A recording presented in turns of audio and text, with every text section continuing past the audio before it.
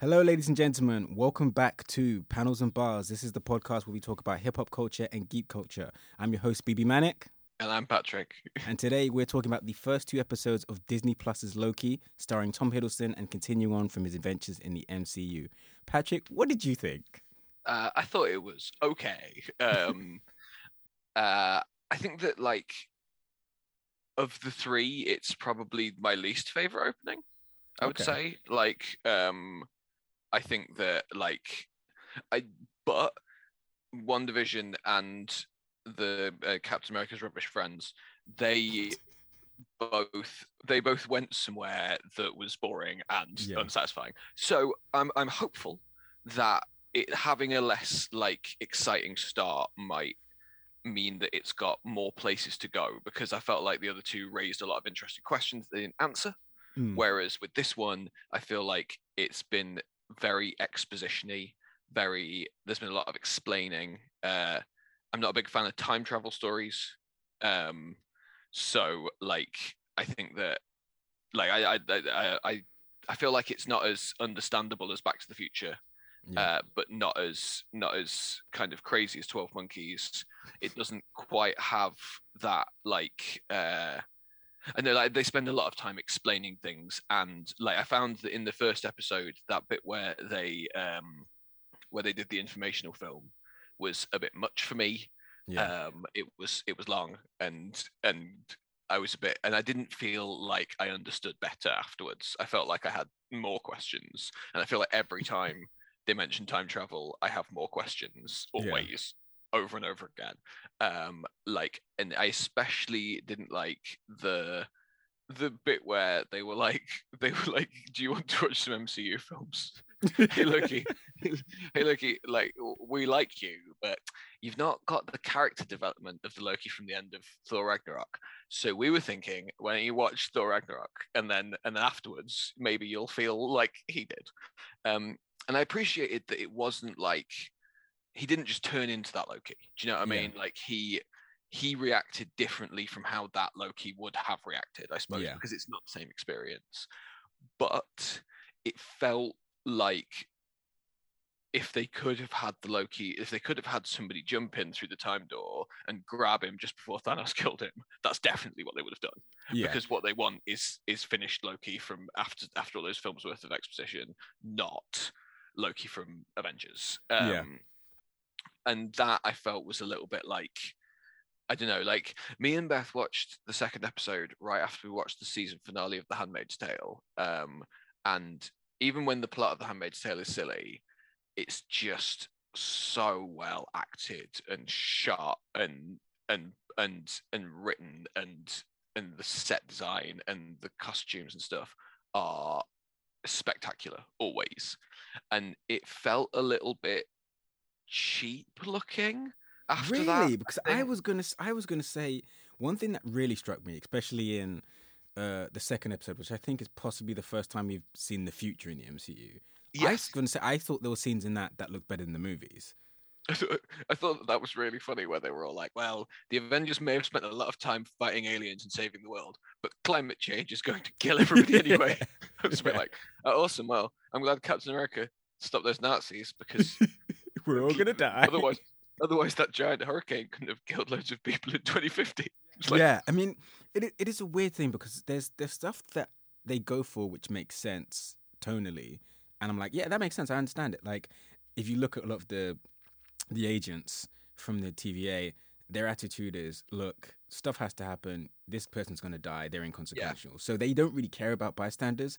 But then also, I feel like it contradicts the whole message of you guys wanting peace and harmony throughout the timelines.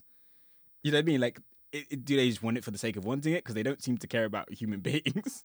Well, I guess they're a bit like some cops, though, aren't they? Like, where they nominally are there to help everybody, but then they don't seem to have a lot of interest in individual people's safety or happiness. Yeah. And then, like, another thing which is not really explained is, are they people? Yeah, like, that was the thing. Like they said, I think, I may be wrong here, but I think that it's going to turn out that they're either all variants, and that they don't remember for some reason, or that Yeah. they've been like snatched from places through time and they don't remember for some reason. That would make sense. Yeah. Like I assume, like because when in the second episode there was a bit where he was talking to Owen Wilson and Owen Wilson was all like, and he was all like, so they made you, and he was like, yeah, like that's just what I've been told and that's what I believe. But I felt like it was kind of raising the question there of like, I assume also that maybe they don't exist at all, and that lady who's Owen Wilson's boss is is in charge. I've read theories that either they never existed or they existed and died a while ago, and she found out and she's just keeping up the facade. So, Yeah. like and maybe that's what Lady Loki exists to. Maybe she's trying to strip that whole down and expose that. Maybe. I got strong guy from WandaVision vibes from his boss, though. Like, yes, I'm in charge, and you shouldn't trust me. I'm definitely not telling you the truth about what I'm doing. Like, she didn't seem like a nothing suspicious about these stone people that no one has ever seen except for me. Well, also, I thought it was notable that, like, he was a bit like, oh, you've got another agent running around, and she was a bit, and he looked at the pen and was like, I don't remember this one. Like he seemed to think that all of the missions that anybody had ever done for her should be done by him. Yeah. But I think that again, I guess comic book spoilers here, but I know that in the comics, the TVA is all clones of Mobius. Yeah. It's run entirely by a million Owen Wilsons. So I wonder if it's going to turn out that she's got more than one of him, variant versions of him or whatever, running about doing missions, and that maybe they're going to encounter another Mobius at some point. I was thinking that because obviously, like you said, he's really got this strong "I'm her favorite" vibe, and it's like, yeah, Mobius probably is her favorite, but you're not the only Mobius. So yeah, and like also, I think that like I thought that the reveal of female Loki was pretty obvious. I did too, but what actually surprised me was I really thought they were going to drag it on for 6 episodes, yeah, and absolutely. then eventually throw the cape off. So and. Just going by the other shows that Marvel has done so far, Disney Plus, I have a feeling that she's not the ultimate big bad. No, there'll be some sort of twist to that. Yeah. I can't remember who the casting is, but there's a famous, I think Richard E. Grant's in it. Richard E. Grant. I think a lot of people have the theory that he's going to be a future Loki. So he's he would make a good old Tom Hiddleston. Yes, exactly. Yeah. I wonder if maybe old Tom Hiddleston will be the timekeepers. Like, if everybody is going to be variants of Loki, if there's going to be because he was kind of like, I want to take over the TVA. I think it would be funny if it turned out that in fact he had already taken over the TVA. That would be great. It could even be through some sort of time messing, a future version of literally our Loki. Yeah. But I'm not really sure, and I like that. Like, I hope that it's going somewhere that I couldn't easily predict, because like. And like you say, I'm glad they threw the cape off, because when I saw the first episode and they didn't show the face, I was a bit like, it's female Loki. It's female Loki. And obviously, like, from the comic books, I know that Loki is relatively gender fluid as a character, and it seemed obvious to me. Again, like always with these things, it might be that to a casual audience that's not obvious. Yeah. Well, it's funny actually, because so you and I spoke about it. We texted each other about it, and I was talking to a colleague at work who is very new to the MCU, but she loves everything so far. But she's only ever watched the MCU. She doesn't read books, and she hasn't seen any animated series. And so when I said I have a pretty strong hunch that that's female Loki, she went, "Oh, everything's got to be gender fluid and race this." And I was like, "No. For like literally decades, Loki has not cared. So this isn't Marvel trying to be woke. This is like Loki." Everyone forgets that Tom Hiddleston is not Loki's true form. He is a frost giant. So anything outside of that is just another mask for him to wear, So well, also I kind of think that, like, the thing I always think about, like, I remember having conversations with people when they cast Michael B. Jordan as Johnny in Fantastic, and like, I personally am of the opinion that they should change as many characters as they can to not be white men. I'm in favor of all non-white man versions of existing characters, because like, you don't get the budget and the public recognition if you use a new name for a new character. Like, and so either you accept that you're never going to get that budget and recognition for anybody who isn't a white dude, or you change some of them into non-white dudes. And I kind of just think that makes sense. Like, a lot of these characters were established literally 50 years ago. when being a white dude was the only available option in Yeah. media. And I just think that it makes more sense to like I remember having conversations with people where they were all like, Johnny's supposed to be Sue's brother and he's black. And I was a bit like, yeah, I was like, yeah, maybe her parents adopted him. Crazy idea here. Maybe Yeah. his parents adopted her. You know what I mean? Like, I remember years ago when there was the campaign before Andrew Garfield eventually got the role. There was the viral campaign to get Childish Gambino to be Spider-Man. yes. And he said, I opened up my inbox and I got exactly what you expect. I got loads of hate and N-word this and go home and we don't want no black Spider-Man. He said none of that pissed me off because I expected it. He said what did piss me off was this guy who wrote me this letter and that seemed well intentioned and I'm sure he's a nice guy, but what he said to me was, he said what you need to understand is that there aren't black people like Peter, so it's unrealistic. And he was like, excuse me, it's 2016. You're telling me there's not a black guy that likes photography and lives with his aunt and is into science. Like, he's like, that's the one that got me. There are clearly these people that just have these expectations that, we all just listen to hip hop with our boomboxes and afros. Well, that's kind of one of my problems. That's kind of one of my problems with Miles is that I feel that there's a difficulty where, like, you want to represent black experience, right? But also you don't want to be all like, this is the hip hop Spider-Man. Yeah, like, and I think a big thing as well with a lot of people for Miles is that he was created by Brian Michael Bendis, who does have black adopted kids, but is also very, very white. Yeah. So as a black person, it's that double-edged sword. You've hit the nail on the head where I would like to see original black characters, but as you said, I know they're not going to get that push. So kind of the best compromise is to have a black Captain America and a black Spider-Man. And, we can't speak for our female listeners, but I wonder how it must feel for Loki. I mean, like I said, I guess the only consolation is he doesn't really see gender or race or anything. They're all just masks that allow him to, create these constructs or these tricks. And, maybe we'll find out more about her. And maybe in her universe or where she's splintered off from, maybe she was always female.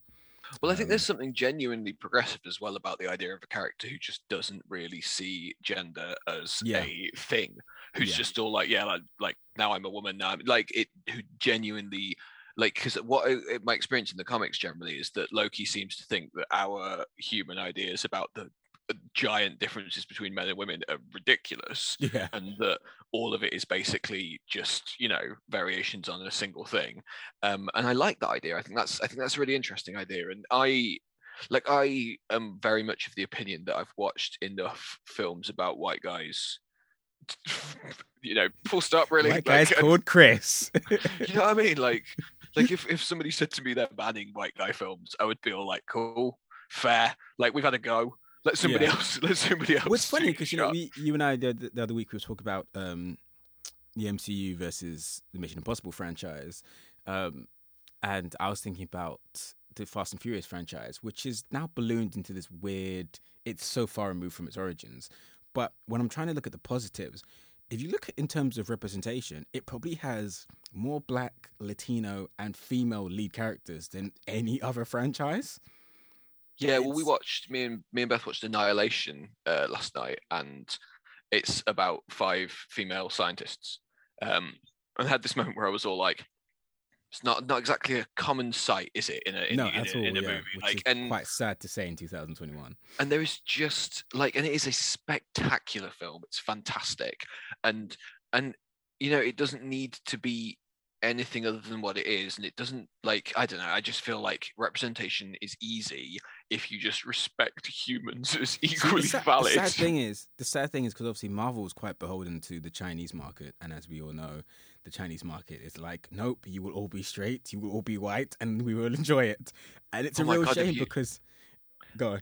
Some of the rules that the Chinese censors have are much have you read the list of things you're not allowed to have ghosts. No ghosts in Chinese in movies that are released in China. You can have spirits, but you're not allowed to suggest that after death, people persist in this plane as ghosts, because the Chinese government have decided that is a dangerous and subversive idea. And I'd love to know what conversations led to that. I assume it's probably some aspect of Chinese culture or spiritual beliefs or whatever. But I remember I was reading the list and I was all like, that's really specific. It is, For yeah. something that, like, especially that must be really difficult for Western movie studios who love ghosts. Do you know what I mean? Like, who churn out ghost movies all the time, and they're all like, it was ghosts. There were ghosts. You know what I mean? Like, I wonder how they feel about like Santa.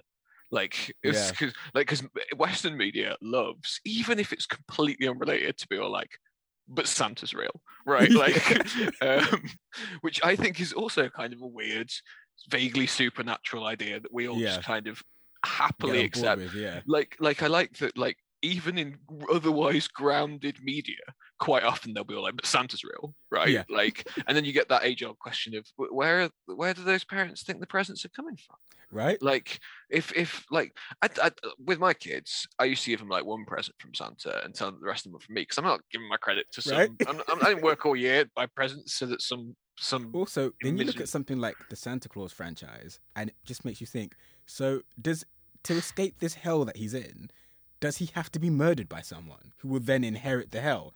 It's really fun until you actually think about the mechanics of how that franchise works, and then it's horrible. What I think about the Santa Claus is that it's really, really bold to be all like, you know what Santa needs is a bit more Highlander.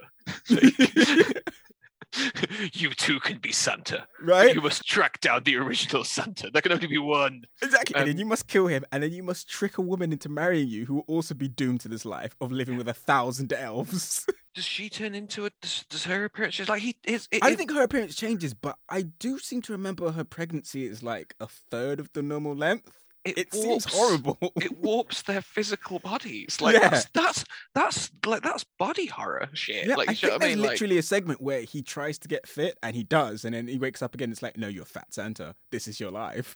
Well, also it's the fact that when he goes to the North Pole, they're all like, yeah, you're right, you're Santa now, and like no one's sad. Like, to them, Santa's not a person. He's just like this. He's just this role that needs to be filled. Yeah, like they have no feeling for the old Santa. They have no like. They're not like, the new guy's here.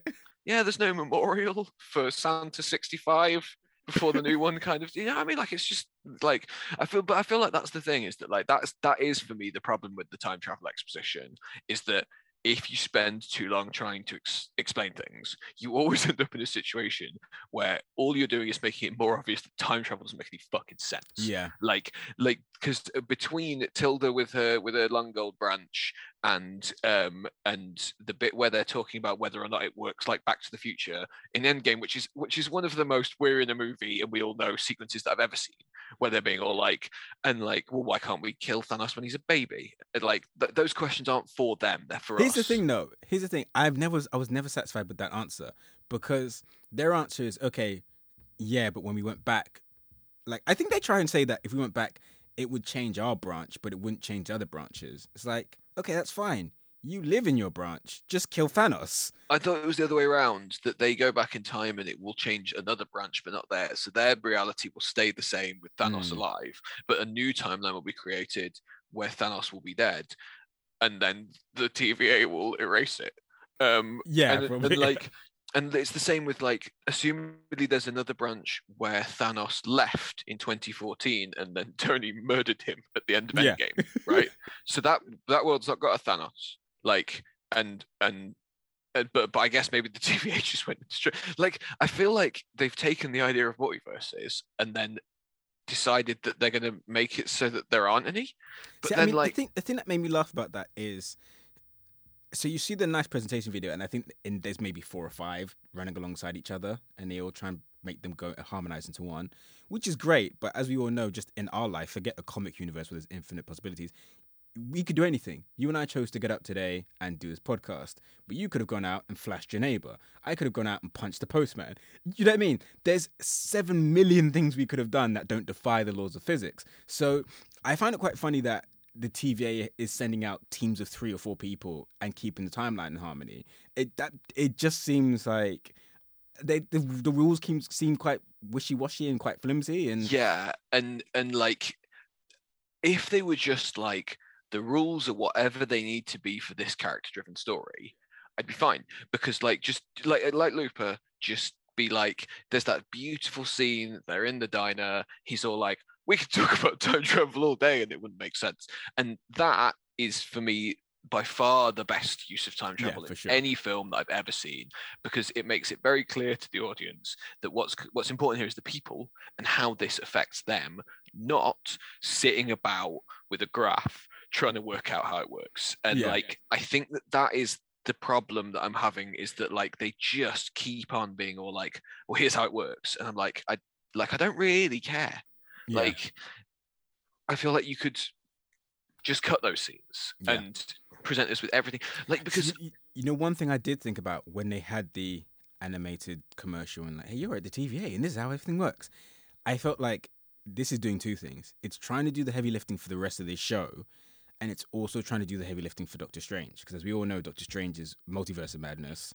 And I think they realize, oh, that's around the corner. We haven't really introduced this concept to the mass audience yet, so we need to start slipping it in there. But why explain it as multiverses are bad and we don't let them happen? Like, I assume so that at the end of this, maybe a multiverse will be formed and everyone will be all like, that's scary. Benedict Cumberbatch. But like, I just feel like, I don't know, like it just all feels a bit, because like the stuff with Loki when he's not watching MCU films or instructional videos, like I really liked the bit where he arrived at the TVA and like with his clothes and the stack of paper about which was everything he's ever said and stuff. Like, with the part with his clothes, right? Did you notice that Tom Hiddleston is ripped? I think that if you want to be in any sort of film, they're all like, get super ripped, and then you can turn around. It And you're must like, be, because I'd always figured he was just like a little weed, and I guess everyone's going to look like that compared to Chris Hemsworth. But I seen when he was naked, I was like, he is really buff. When did this happen? yeah, well, and also I feel like it's really weird because like I get it, like it's like I get why Captain America has to be like hench. It makes sense. You know what I mean? Yeah. I get why Thor has to be a big old beast, but I always find it really weird when like Ant-Man's super muscly. And it's a bit like, does Ant-Man? I guess the excuse they try and give you for that is that he was in prison for a while, so I guess he had to be hard to protect himself. I don't know. Yeah, and I get with Spider-Man, it kind of does it to his body. He does He's it to his very body athletic. anyway. Yeah. So like that's fair, but yeah, like it doesn't really feel to me like Loki. Like I don't. I mean, really the one excuse I could guess is, I guess, like if you could make yourself look like anything, why wouldn't you give yourself a six pack? Sure, and he's also like a pretty badass knife fighter. Yes. And I assume that you don't become like an awesome physical combatant without getting into decent shape. Yeah. But I very much feel like there's somewhere at Marvel they're all like, if a man takes off his shirt, he better look good. I mean, I don't know if you've seen some of the shots of the guys from the Eternals. There's been a few leaks of them like leaving the gym, and there are a lot of people who work out who are like, yeah, that's 100% human growth hormone, because you don't just become ripped like that in 6 months. Yeah. So there's a lot of belief that a lot of these guys are like juicing up to get that big that quick. I also guess it depends as well on like again, certainly for Captain America, that's a very physical role. Like if you're going to do, I understand they have stunt people, but if you're going to do any of the acting that you need there, I assume like if you're going to do a take where they need Chris Evans's face running, he's probably going to have to run that 100 meters 50 times. Do you know what I mean? Like, so you do need to be in excellent shape to do some of the stuff that people want you to do for action movies. Yeah. Like, but yeah, like I think that it kind of like, I keep on coming back to The Matrix, where they ask him like, do you believe in fate? And he's like, no, because I don't like the idea that I'm not in control of what I do. Yeah. And I think that is kind of like, I assume that maybe that's going to be Loki's conflict, because I think that what he really doesn't like about the TVA is the idea that, and they made him watch his whole life out, and he is essentially there to provide character growth for other people, repeatedly fail and then die. And that's a really sad thing to know about yourself, isn't it? Like, and I really, but then it's weird. As you said, conflict is the right word, because as you say, it's a horrible thing to know about yourself, but he also does seem self-aware enough that he realizes whatever I pursue, doesn't matter whether I do it half-assed or whether I throw myself into it, I never seem to succeed. I always seem to come up, badly. Yeah, and the thing is that like there were bits when he was kind of taking that in and thinking about it and stuff. Like when Owen Wilson came in, he was holding the Tesseract, and he was sad and beaten down. And I thought that was like I mean, it always has to be said. We've said it a lot of times already, but he's spectacular as Yeah. Loki, Yeah. and he sells a range of emotions. Like I loved the sequence in the desert where where he stood, like just a little thing. Like it's the fact that he went and stood on the rock. He Yeah. didn't turn around and talk to those people. He had to stand on something first to elevate himself above them Yeah. and make him look like he was important. And I love those. Like, and he sells that stuff Yeah. so well. Like every single beat, he's got like 5 emotions. I really buy him as Anthony Hopkins' son 100%. because like you know what else I do really like about this as well? The episode where the clock is briefing him and he's like, "What are you? Are you really recording?" And another thing that they kind of brush over, she's like a bit of both. But what I like about him is that he reminds you he's the god of mischief, because his reaction is what a 10-year-old's reaction would be, and he starts swatting her with a magazine. Yeah, and the thing is that those little moments, I loved when they went in the second episode when they went to the Renaissance Fair, and he immediately tried to enact some sort of ridiculous scheme to get them to get them in trouble, and like, and you can't ever really tell whose side he's on, and like all of that stuff. Like I really like seeing that because the other thing I suppose is that in all the Thor films, you do know that Loki's just going to fail. Yeah. Do you know what I mean? Like you know that his schemes aren't going to work.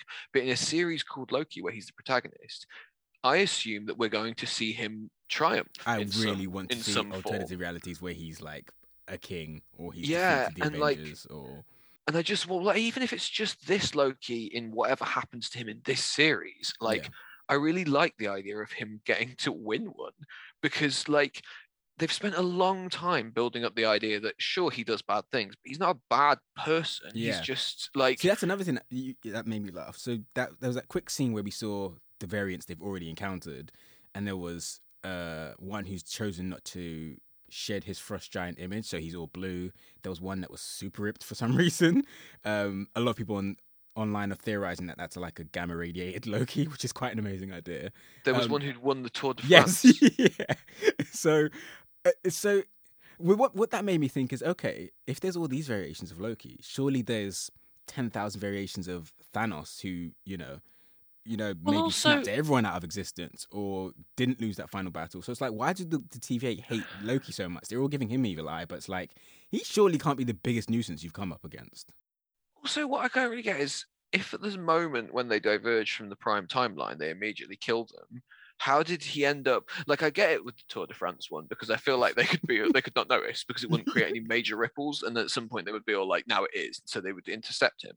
But like, I don't really understand how he became like how is there a world where he's a big muscly frost giant type thing? Yeah. If the second he picks up the Tesseract and goes somewhere else, they're all like disintegrate him. Do you know what I mean? Yeah. Like it just doesn't really make any sense to me. Again, it's one of those things where if they'd have just been all like, it doesn't matter. Like, Yeah. don't worry about this. It would be fine. But I because have they've to spent, say, and I hope I'm wrong in this, and maybe there's something we're not seeing, but so far, 2 episodes in, the TVA seem woefully inadequate at this job. I mean, the fact it took Loki to think of the apocalypse scheme, like, it's not that genius when you kind of figure out how the rules of these things work. So the fact that they've been following this variant for however long they've been following him now, her, and not realize that that's what she's doing. They're a team full of people with like floors full of admin, teams that do this for a living, and none of you have figured out that she's hiding in pockets of time. I really like that. I really like there's that Brannigan attitude to it where they're just all like, we'll just send wave after wave of TVA agents to get horribly violent. Yeah. And it's like, have you not thought of maybe like, because I guess they can't suspend operate, but maybe I get why that, can't but then they it's like suspend that operations? scene in the field with the 5 agents. It's like, okay, this is requires more than 5, and also I don't know. The minute he was like, I smell oil. Like, maybe get out of there, maybe. Yeah, or like, why aren't their uniforms fireproof? Also, yeah, this is another thing. They can like incapacitate Loki within 5 seconds, yet another one just sets them on fire and they all die. Well, then also like, if they can travel through time, why can't they suspend operations now and then go back to the time when those things happened once they figured out what's going on? Yeah. Like, why keep sending people in? And there was that weird line where Wilson was like, well, once the branch has happened, it develops in real time, and like obviously that's the other problem, is that like You just said time moves differently there, though. and so- time doesn't really work in a place where you're all like, time doesn't work like it does Yeah. for you here. It's a bit like, cool. Like, and now I feel like I need another long, boring scene of exposition explaining how time works. Yep. But also, I know that when you do that, it won't make any sense because time doesn't work like that. Yeah. And that's the problem, is that like I want more Loki in his element, tricking people, having some fun, getting thrown into weird situations. I like the kind of buddy cop vibe, you know what I mean? Like They between also him never and really Owen Wilson. explained to Loki why he can't go back. I assume because they've destroyed the variants that allowed him. So I get that, but then surely them being the TVA, can you not just go back to that moment in time when he grabbed the Tesseract and then replace him and he doesn't grab the Tesseract? yeah, and like, how do they know if it's never happened before? Right. And there's only one And then also- timeline. Also, How what do was they the know? correction? Because if you remember what happened is then eventually Steve and Tony have to go back to a time when the Tesseract was at, the camp where he was created. So yeah. if you reset that moment and he doesn't go with the Tesseract, do they still go back in time? Which means Steve doesn't get the moment with Peggy where he decides he's going to stay, and Yeah, Tony so- doesn't get the catharsis from talking to his dad. Like, what are the rules? And in fact, the entire plot of Endgame only plays out the way it does because Loki steals the Tesseract. Yes. Yeah, you're right. The trip back to the 70s is entirely contingent on him having taken the Tesseract.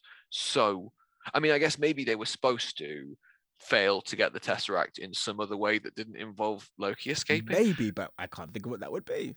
Yeah, and that's the thing, is that like it all feels a bit like it feels like they're writing backwards. Yeah, Like they've started. and it just doesn't bode well for the Eternals, which is about a group of people who could have helped Earth many times because they've been around for thousands of centuries, and just chose not to. Just And didn't, yeah. I think there's nothing wrong with, I don't know, the TVA being invented now or the Eternals being invented now, and they have to work stuff out. But when you try and do all this exposition, yeah, it just seems like writing backwards. And I mean, it's funny because I feel like we're dumping on the show, and I really like the second episode. I really enjoyed it. Yeah. I agree with you. Like the first, the first is very exposition-y, and it's very, hey, previously on the Avengers.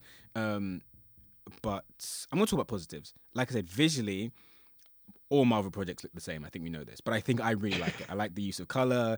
I think there's some great cinematography. I think visually, I don't know if this, to everyone listening to this is the second time we've had to record this because my recorder stopped working. But on the first take, Patrick was saying he found it a little cheap compared to The Handmaid's Tale. I think maybe that was this take. Maybe was that this take? I Who don't know. knows? See, Yeah, time works differently here. here.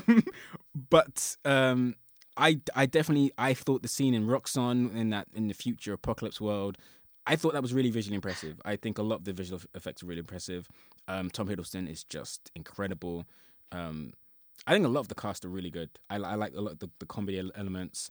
Yeah, I think the main thing that holds it back is, unfortunately, it's built on this foundation of flimsy timelines and science that doesn't really hold up to any I think it's a tendency to scrutiny. over-explain as well. Like, Yes. so I know you're not a Dragon Ball Z fan, but like in Dragon Ball Z, they had this problem where they had to keep on introducing enemies who were more powerful and then try to explain why said enemies hadn't appeared prior to this point. And early on, it's easy because aliens come to Earth and they're all like, oh shit, these aliens are strong. And then they go into space and they're like, oh shit, the aliens in space are even stronger. But at that point, they kind of run out of ideas for how they're going to have more people who are stronger, and so they start getting really weird, like, oh, it's a being made from the cells of the heroes and that's how it's that strong. And then later on they're just all like, it's God, like it's a god. It was buried many years ago, And now he's awoken. and now it's awoken. Yeah, like and it's this ludicrous long, oh well the wizards buried him and now we have to get the wizard capsule to open to, and it's just stupid. And in the more recent Dragon Ball Z film, they have another god who awakens, except that the reasoning behind it is he was asleep. Like he's a god, he lives an infinite lifespan, and since the start of this series he's been asleep and now he's woken up.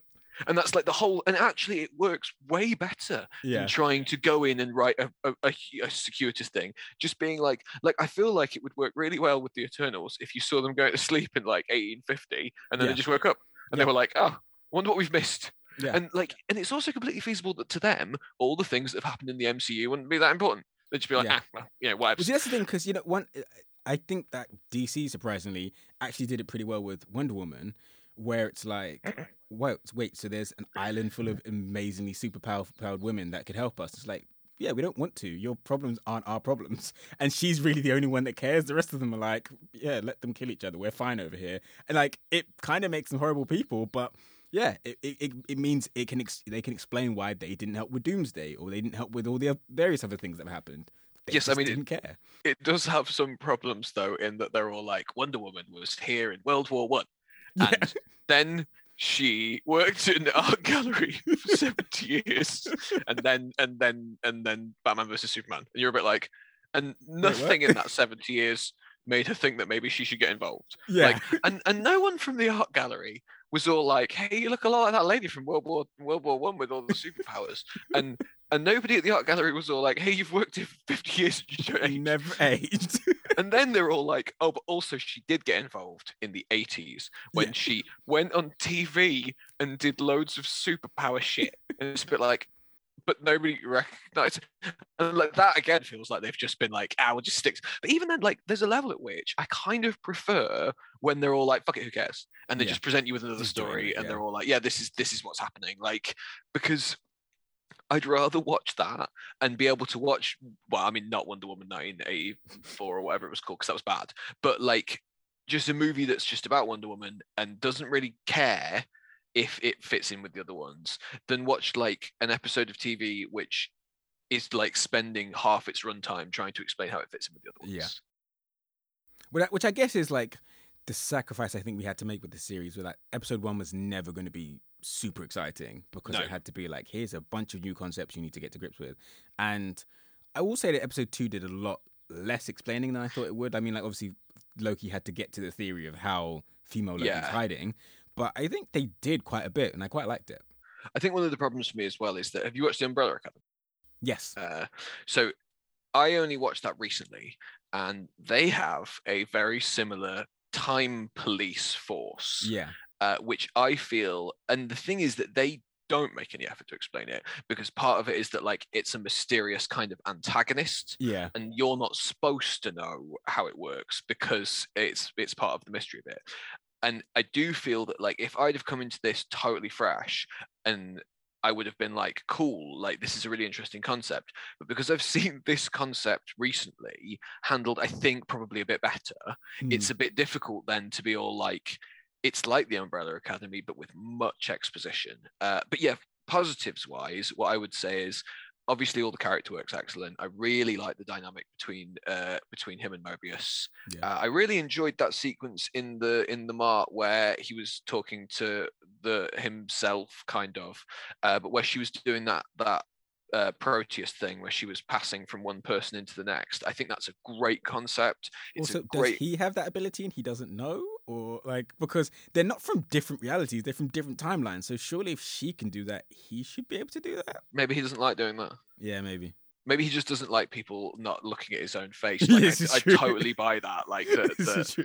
I mean, to be fair, he did say like he even disapproved the way she did it. He was like, if it was me, I would have picked someone with a suit. Yeah, and with the flow of time as well, like we don't really know how long it's been since, if she can hide in places and time can pass. We have no real reference. Like, she could have been doing this from her perspective for years. Yeah. So she could be a very different person from him now because of the experiences that she's had along the way.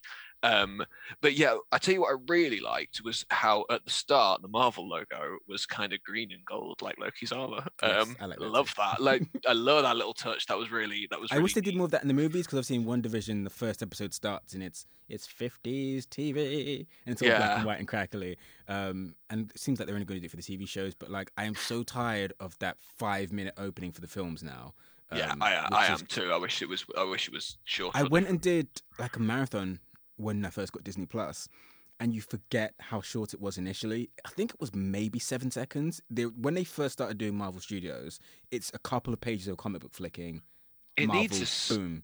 It needs a skip option, like the fucking Really, credits. it's just you know too. what I mean? Well, the Like, thing is, I used to love it. It used to get me hyped, but now it's just like the logo is sucking its own dick. And there's been a few exceptions. I liked the Rest in Peace Stan Lee one.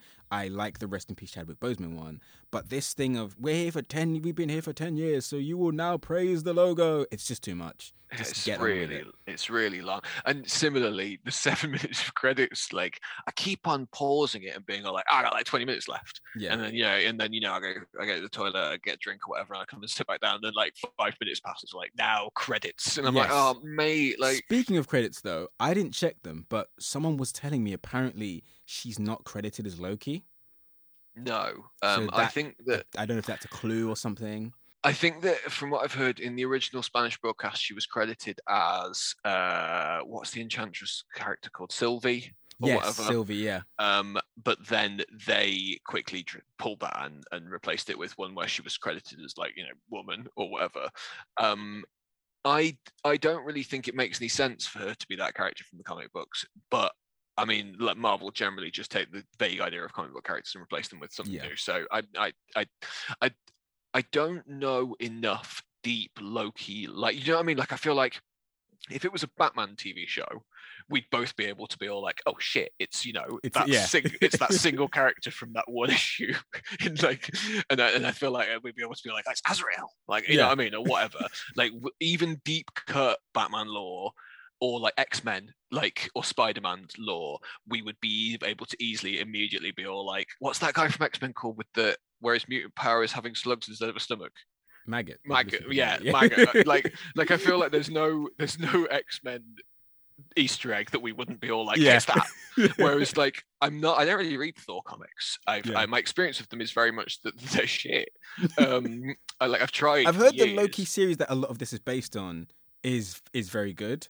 But it kind of launched around the same time where they relaunched Deadpool, where, I mean, I get why they did it, but a lot of it was like, hey, forget the 70 years of lore. It's all the stuff you like from the movies. And it's kind of like, well, I like the movies. I don't need to read them again. Like, have you read that comic book story where they replaced Nick Fury with a black guy? Yeah. And it turns out that he's Nick Fury's son. Son. Yeah, this is the thing. So technically MCU, Samuel L. Jackson is David Hasselhoff's son. I don't know if they'll ever address that. But yeah. And it's just like, there's just like, well, but David Hasselhoff exists in that universe. Exactly, yeah. So like, how does that work, right? Like, that's the other thing I found. To be fair, everyone always points out, if you look at Captain America's list, Star Wars is on that. So he's going to watch that and see Mace Windu and be like, wait a minute, what's happening? Well, I mean, I assume he'd see. There's probably more Star Wars people in Marvel films, right? There must be, possibly. I mean, I suppose Jane is Prince is yes, this is true. Princess yeah, Amidala. Like like there must be loads. Yeah, there's going to be realistically, who are in both of them, especially like the prequels, because Oscar Isaac is about to be Moon Knight, and he's in them, isn't he? Moon Knight, yeah, he's Poe in the new ones. Yeah, he's Poe. So there you go. So. Are you excited for Moon Knight? I mean, the thing about Moon Knight is a lot like the Punisher in that when he's good, he's very good. But just like the Punisher, he's also got maybe 35 years of terrible stories. Yeah. So they really need to pick from the right place. Because, I mean, if you pick from the right place with the Punisher, you get the Netflix series, which I really liked. And if you pick from the wrong place, you get some of the straight-to-DVD movies. I think my problem with the Punisher Netflix series is that my favorite runs on Punisher are the Garth Ennis ones. Yeah. And they're funny. Do you know what I mean? Like they play into they have a really dark humor about them. I think one of the great things about Garth Ennis is, for a person who's amazing at writing comic books, he kind of doesn't respect comic books, and a lot of his books just point out how entirely ridiculous these things are, which is why, like, people in his Punisher books die when other people fall out of windows on top of them. Yeah, well, and also the other thing that I really like about it is that, again, it's the writing around things instead of like, because at the start of Garth Ennis' run, in the previous Punisher run, Punisher had become an angel, an angel of death, and obviously, like, you could you could start that run and be like, okay, I need to take Punisher from being an angel to being the regular Punisher again. And you could write a boring 5-issue arc about that, or you could have a huge long explanation. And instead, at the start of God Knows His run, he's all like, "I tried being an angel, didn't like it," and then he's just the regular Punisher again. And they've made and again, I think that the kind of like that economy of storytelling is something that is a real skill. And what's interesting is that like I think that the MCU kind of reminds me of a sitcom. Like in the first season of sitcoms, generally everything is so careful because they're all like, please pick us up for another season, please pay attention to us. And you'll find that like every episode, every minute of it has been crafted so carefully to try to make sure that there's nothing that's not funny. And again, like when you watch Iron Man, it is a film where they have tried so hard with every single aspect. But when you get to season 10 of a sitcom, quite often they're a bit like, we need an episode, whatever. Like I guess this week Joey gets hit by a car and then he has to eat 100 hot dogs. Who cares? It makes no. Just get it on the air. Because a million people are going to watch it. No one gives a shit. And I feel like there is a level at which Marvel have gotten a bit like there's stuff in the MCU now which I feel like wouldn't have made it into phase 1 because they would have been all like, this is not good enough. Whereas now they're kind of like, people will watch. People like, and so you end up with like the I think my go-to would be that fight scene at the end of Black Panther where the CG is so bad that it looks like so bad. It looks like a PS3 cutscene.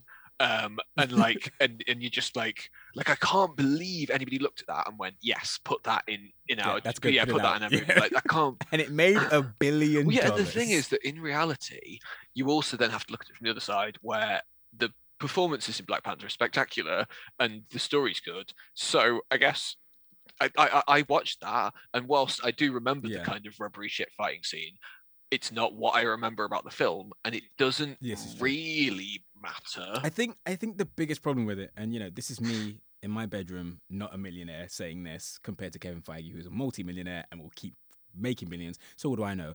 But these films must be tied together and tell this overarching story. I get it. Nothing like that in his cinematic history has ever been done before, and if it keeps making money, then keep doing it. But I'm looking at the properties that are coming up that are going to have to fall in line with this, i.e. Deadpool 3 and Blade. And I just think how hamstrung they're going to have to be. I mean, I think Kevin Feige has promised that both those films will be R-rated, but even still, you're going to have to introduce Blade and then set up whatever film follows him, or set up whatever film he's going to go into next when it ends, when you could just tell that story. They need an Elseworlds. They need like a second imprint of Marvel Knights where they're all like, this is still Marvel, but don't expect it to tie into all the existing Marvel. And then like there's bits of Loki as well. Like one of the things I find interesting is that there's like a tonal dissonance there where Loki's having fun and it's a fun time being Loki, and then it cuts to a sequence of 5 people getting horrifically burned to death. But it can't be too horrific because it has to be okay for everybody who might watch it. And this is my thing. If you look at the original Blade, he had his quips and his weird little catchphrases, but overall that's a dark as hell film. And there's pregnant women getting bitten by vampires in the delivery room, and vampires being burnt alive into ash, and he does all these horrible things in the first 2 films. I just don't really see that playing into Kevin Feige's. And then, if you look at the first 5 minutes alone of Deadpool 2, I don't know how they're going to... really... He kills a lot of Yakuza in that film. The whole thing, like... I just can't see it working in the MCU. The bit where he gets just fully pulled in half by Juggernaut and stuff. Like, that stuff, right? That would be such... But then you go back to the early MCU, and, like, again, like, the shift was slow, but, like, I think it's really notable that in the first pre-Disney Iron Man film, Tony has sex with a lady. Like, and actually, the MCU now is a broadly sexless place. Do you know what I mean? Where, like, maybe 2 people kiss, but, like, there's no implication that anybody's having sex with each other. Even Iron Man now is kind of... But then what's funny is that, like, the very sexual Tony that we get in that first one, part of that is to highlight what a bad man he is before Yeah. he becomes a good man. So you can only have sex if you're a bad person. Yeah, well, and I like the I kind of like one of the things I like about the Progress is that they kind of have taken kind of like playboy, womanizing Tony, and in the first one they make it really clear that that is one of the things that makes him a dick, and like I like that because that's fair. Like I'm tired of the James Bond.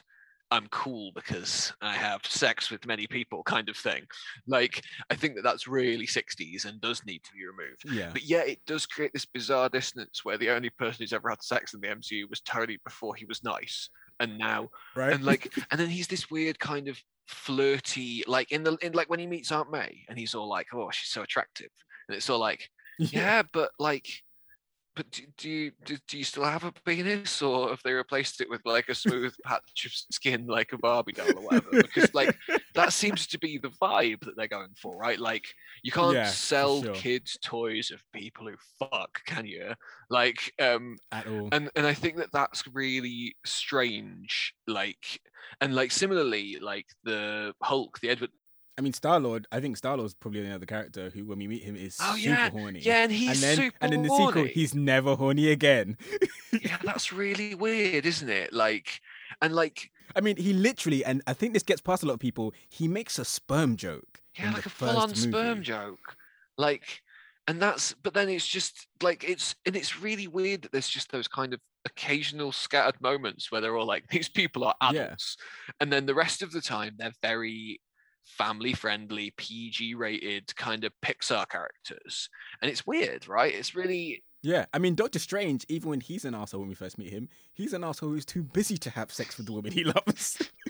There is no sex in the Marvel universe. I hate that Doctor Strange film so much. I really like Benedict Cumberbatch, but I just don't feel like he works in that film. He's very bland.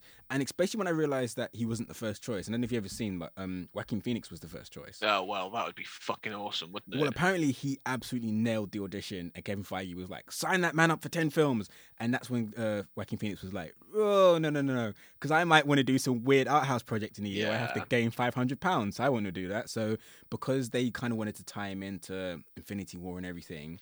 And you know him, sometimes he just wants to like grow a beard and be weird. Yeah. He was like, no, thank you. But he said it's a shame because he really liked the ideas for that film and he liked what they were going to do visually. He just didn't want to be on action figures for the next 15 years of his life, which is fair enough. Well, and also it's another MCU film, like we talked about Glenn Close in Guardians last week. But I feel like there's a consistent running theme where there's just casting choices. Like I am very upset. One of the reasons I don't like Rogue One and various other things is I'm very upset when people waste Mads Mikkelsen. I'm very upset when people cast him. God, he was wasted in that film. And then they just do nothing with him. But Doctor Strange also wastes Rachel McAdams. Mm-hmm. And, what's the guy who plays Mordo called? But he's also also a spectacular actor. Like the entire cast. Wong is a fantastic actor who's just there to give some exposition and quips every now and then. And it's like... Tilda Swinton is doing nothing. You're not giving her anything to do. She's so interesting. I would just watch her eat an apple for 3 hours and I would say it needs to win an Oscar. In fairness, that sequence where she's about to die and he talks to her in the slow motion rain is the best bit of that film by a long episode. At least Tilda gets one scene where she gets to do some acting. Like Rachel McAdams' entire plot in that film is at first she's angry because Doctor Strange isn't a nice man. And then she's shocked because Doctor Strange has magic powers. And then she's not in it again. And it's just really like it keeps on. They spend all this money, and I'm a bit like. The thing is, you actually could have done something interesting with that, where it plays up the whole every Marvel superhero needs to have a romantic entanglement or situation. They could have really played into that, and you're thinking, okay, they're going to get together at the end, and you could have a scene where she looks lovingly into his eyes, and she's like, "Oh, this is the man I always knew you could be," and he's like, "Sorry, I have to take care of the astral plane now. Yeah, goodbye." Busy. And just flip it. I would love that, but she, as you say, they just forget she exists in that film. It's like, why was she in it? Well, it's also the other big problem is that like if you waste these people, you can't use them later. They're running through everybody famous in Hollywood one by one, and now you're in a scenario where Mads can't play Doctor Doom because you Yeah. wasted him in that wasted him. shit film. I'll say the one person that I think DC have wasted, whatever you want to say about them, the only one person I've said they've wasted so far is J.K. Simmons as Gordon, and apparently the only reason he's in that film was to set up the fact he was originally going to be in the Batman when Zack Snyder was doing it. So even that's technically not a waste, because initially they planned to use him, but they've had all these heavy hitters, and with the exception of Amy Adams, who just they give her nothing to do. Most of them come across really well. Like Lawrence Fishburne as Perry White is really charming. He's probably one of the best Perry Whites he's great. I wish that he was. Even though Kevin Costner's death is stupid, he at least is a good Clark's dad before he's like, hey, don't rescue me, even though you could. So they give those actors something to do at least. But I mean, they definitely wasted Russell Crowe. Russell Crowe has a sequence. He gets a longer sequence than any. Where he flies on the space dragon? It's fucking stupid. It's a stupid sequence, but he gets more screen time than any Jor-El we've ever seen. Yeah, that's true. I think that what I would say is that for me, the biggest wasted in the DC is Ben Affleck as Batman, because actually, I thought that was stupid when I read it. I was all like, I unlike a lot of people I know, I really like Ben Affleck. I love Ben Affleck. I think he's very likable. And The Town are two of the most underrated films ever made. I think he's great in Gone Girl, and I think that that's a film where he plays kind of this character with a dual personality, half of which is a total arsehole, which would make a great Bruce Wayne. Bruce Wayne. Because you know what I'd love? That scene in Gone Girl where he's trying to smile because he thinks that that's what regular people do when there's cameras pointed at them. And he just looks like a psychopath who's like, my wife might be dead. And then cheesy grin. And then all the newspapers are all like, why is he smiling? I love that. That's so that would be a perfect good. Bruce Wayne. But obviously getting Snydered, he needs to be grimdark, sad man with bad life, and there's not really a lot of time. Obviously, what he does get is a lot of really beautifully framed shots of him in a Batman costume. The sad thing is he actually performs those scenes with so much conviction. The problem is the dialogue is terrible. Yeah, he's saying he tries so hard to sell it, and that line that will just always make me crack up, where he's like, "If there's even a 1% chance that he could do something, we have to be 100% sure that he'd do it." It's like, what? It sounds like the pitch for Sex Panther. Like, what are you talking about? And also, what's particularly bad about that is that he's murdering people. Yep. And he's all like, if there's even a tiny chance that this man could be dangerous to the population, we have to stop him. You're branding people and leaving them in prisons to be killed by other prisoners. Yeah.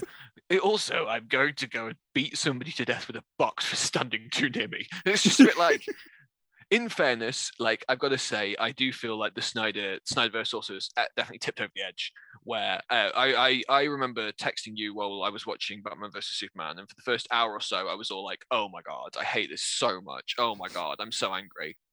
And then towards the end, I remember just laughing loads, and we were texting each other, and I kept on pausing the movie so I could send you messages. And I sent you a message being all like, "Oh my god, they're flashbacking to the first scene of this film." Yeah. And you replied being all like, "Yeah, it was like 4 hours ago." and I remember just cracking up, being all like, "Yeah, in fairness, it was so long ago." The sad thing about that movie is it has two of the best Batman scenes ever made, though. That first opening scene where Zack Snyder basically has to apologize for recreating 9/11 in the first film. But that sequence where everyone is running and Bruce is running from the chaos and Bruce runs towards it, fearless, and just saves a bunch of children is incredible. And then I don't know if you've ever seen the Ultimate Edition, which is like 5 years of your life, but there is a sequence where they explain just how Bruce got the kryptonite, because that's not in the theatrical version. He just has it. And that sequence, for anyone who hasn't seen it, maybe it's on YouTube, just go and find it. It's him breaking in and doing a very Batman, like he's like grabbing people in complete silence, and he's just taking out these guards one by one. The only thing that ruins it is after doing that amazing ninja sequence, he leaves a Batarang in place of the kryptonite. Well, maybe he's spent too much time with the Riddler. You know what I mean? Maybe in that version of the world, he's the Riddler's. But I mean, you see it, and you think that's the potential that could be there. And I think we spoke about this last time, but getting back to the subject of this, it's the one kind of sad thing I always find with these Marvel projects that DC is doing really well is, a lot of these projects miss. But they miss because the creators are able to take swings. Yeah. And I think with Marvel, it's just now become so streamlined and so, like, for me, the biggest tragedy of this 20 years, whatever they've been making films, is we didn't get Edgar Wright's Ant-Man, because that would just, it would have been such a good film. If you look at Baby Driver and look what he can do with a massive budget. I mean, look at the Cornetto trilogy and look what he can do with a tiny budget. But with what Marvel would have given him, with Paul Rudd's comic abilities, Michael Douglas, that film would have been so good. It would have been such a good film. Well, and they've lost. I mean, in Disney, it's not just. I mean, it's all their franchises with Star Wars as well. They've lost a lot of really good creators. In fact, they booted Lord and Miller off of Solo. Solo is the first film in history I've walked out of the theater halfway through. And if Lord and Miller, I don't know if you've seen. Really? I got to the part with him at Lando, and I just said, you know what? I've had enough. If not even Childish Gambino can save this film, then I can't watch it, and I just left. I haven't watched Solo. I hated Rogue One, and I was a bit like that guy. I feel really bad. I don't know his name, but he is really charming. He's very charismatic. Visually, it does some really cool things. There's some really cool designs where you can actually tell that they thought, unlike the prequels that are like super shiny and CG. There's a lot of stuff where you're like, okay, yeah, I can see how that design eventually becomes the ships we see. You know, there's visually interesting stuff with it. But what it does is it's 50%, hey, remember that guy? Here's him when he's younger. Remember Star Wars? And then it's 50%, hey, are they going to live? I'm pretty sure Han Solo is going to live. And I think the first scene when I was tempted to get up was the scene where they explain his name. Once they explained his name, I was like, okay, you're really testing my patience. Why would? But you just don't need it. It's like it doesn't need it. You don't need it. I mean, the whole thing with him, of all the characters you could have done a prequel for, his whole thing is we don't know where he's from. We don't know his origin, and it works. Least interesting. Like, I assume he was a smuggler because that's what we're told, and like that's it. Like, I'm really worried about the Obi-Wan Kenobi sequence, because either you have to rewrite his entire history and had to have Ewan McGregor going off on adventures while he's supposed to be in the desert. Or, I mean, obviously, I would totally watch a film where Ewan McGregor slowly goes mad in the desert because he knows that there's stuff going on out in the universe, but he can't do anything. He can't because he has to stay. Like, just a really creepy TV series where he spends his whole time just staring at this kid from a distance and then going home and crying. Yeah, like that. Like, I'd be all in for that, but it's not going to be that, is it? It's going to be Obi-Wan. We need you to nip off Tatooine for a bit and go on a space adventure. What if he dies? And like that's like. But you're right. A Lord and Miller Han Solo film, like just a straight out comedy. I don't know if you've watched The Mitchells versus the Machines. It's currently on Netflix. My favorite film of the year so far. It was previously called Connected, and then they had to postpone it due to COVID, and eventually Netflix purchased it. And it's not written by Lord and Miller, but it's produced by them, and you can see the kind of hints of what they do. It's just a feel good. It's very, very funny. Great voice acting. And you know, just like the Lego movie, I went in with no expectations and was completely blown away.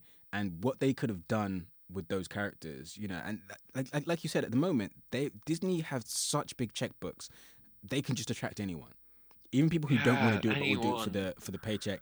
And you could be getting, first of all, the visuals. I mean, like I said this last time, but it still upsets me.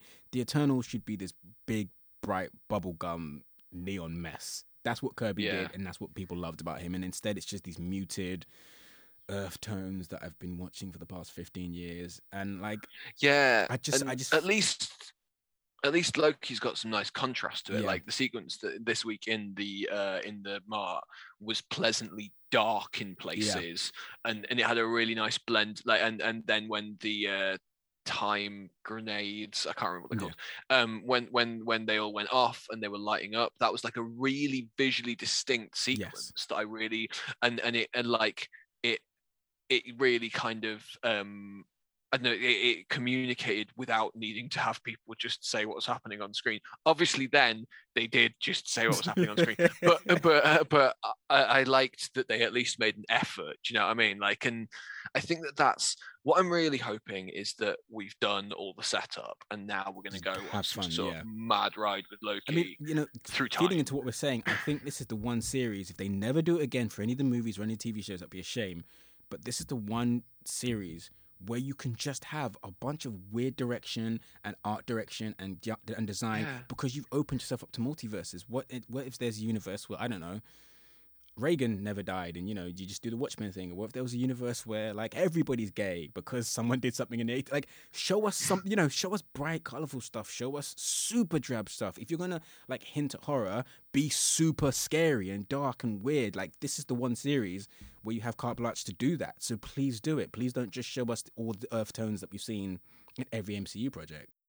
I'm all in for the Rainbow MCU, where for some reason in the 80s something happened and everybody's. I would love that. Like, that sounds maybe they're facing a real problem because everyone's so gay that there's no children. Yes. like, and that's the thing, is that like I feel like even when you're throwing out ideas as a joke, you can come up with 100 fun ideas, and there is a sense to which, like, every time I turn on a Marvel thing now, I'm all like, I've seen this, haven't I? And the thing is, Feige should realize now he's at the point where everything he does is just going to make $1 billion. Like, yeah, Black Widow Black Widow doesn't look that great, but a lot of cinemas are already reporting that they've sold out. The pre-orders are gone. And it looks like the most average film. So for me, I mean, we were talking before about diversity, and one of the things I was thinking about, because I don't know how many people know this, but Marvel has a gay cowboy character called the Rawhide Kid. And when they relaunched him in the early 2000s, he literally had like these like super tight hot pants and a cowboy hat. That was his costume. And it's like, just put that out. It will make $1 billion. Yeah, you can't release it in China, but you're going to make $1 billion. Go put it out. Yeah, how weird. Like, America, who's one of the best new characters they've ever invented in the past decade. I think the reason she's not been brought into the MCU is because in the comics, she's very openly bisexual. And it's a shame because she's one of the Young Avengers, and they seem to be building up towards the Young Avengers. So Wanda's kids have been in one division. I think Hulkling's been hinted at already. Amadeus Child's been hinted at. So they've already started to Patriots in Falcon Soldier. So they've started to build these characters, and I've seen no mention of her. And it's like, she's probably the most interesting person in the book. Are you not going to put her in the team? In fairness, it does seem to me that is the lineup from the first Young Avengers sequence, right? That's the Civil War era Young Avengers who came out around that time. Yeah. That is literally the lineup for that. So maybe they're starting there and then expanding out from there, I suppose. I mean, I think that Black Widow looks bad. Yep. I'm going to watch it. And this is the thing that I think for anyone listening to this, for anyone who feels the same way Patrick and I do, this is the thing that sucks when you see a trailer that doesn't look good, because we bitch about it, but we're all still going to watch it. Yeah, like, you were all like, have you watched that 4.5 hour long version of Batman vs. Superman, the film you hate? And obviously the answer is yes. Yeah. Yes, I have. Of course I have. I watched that. I was all like, maybe like, I watched the Snyder Cut. Yeah. Like, I knew I wasn't going to enjoy it, but also I was kind of like I like Batman.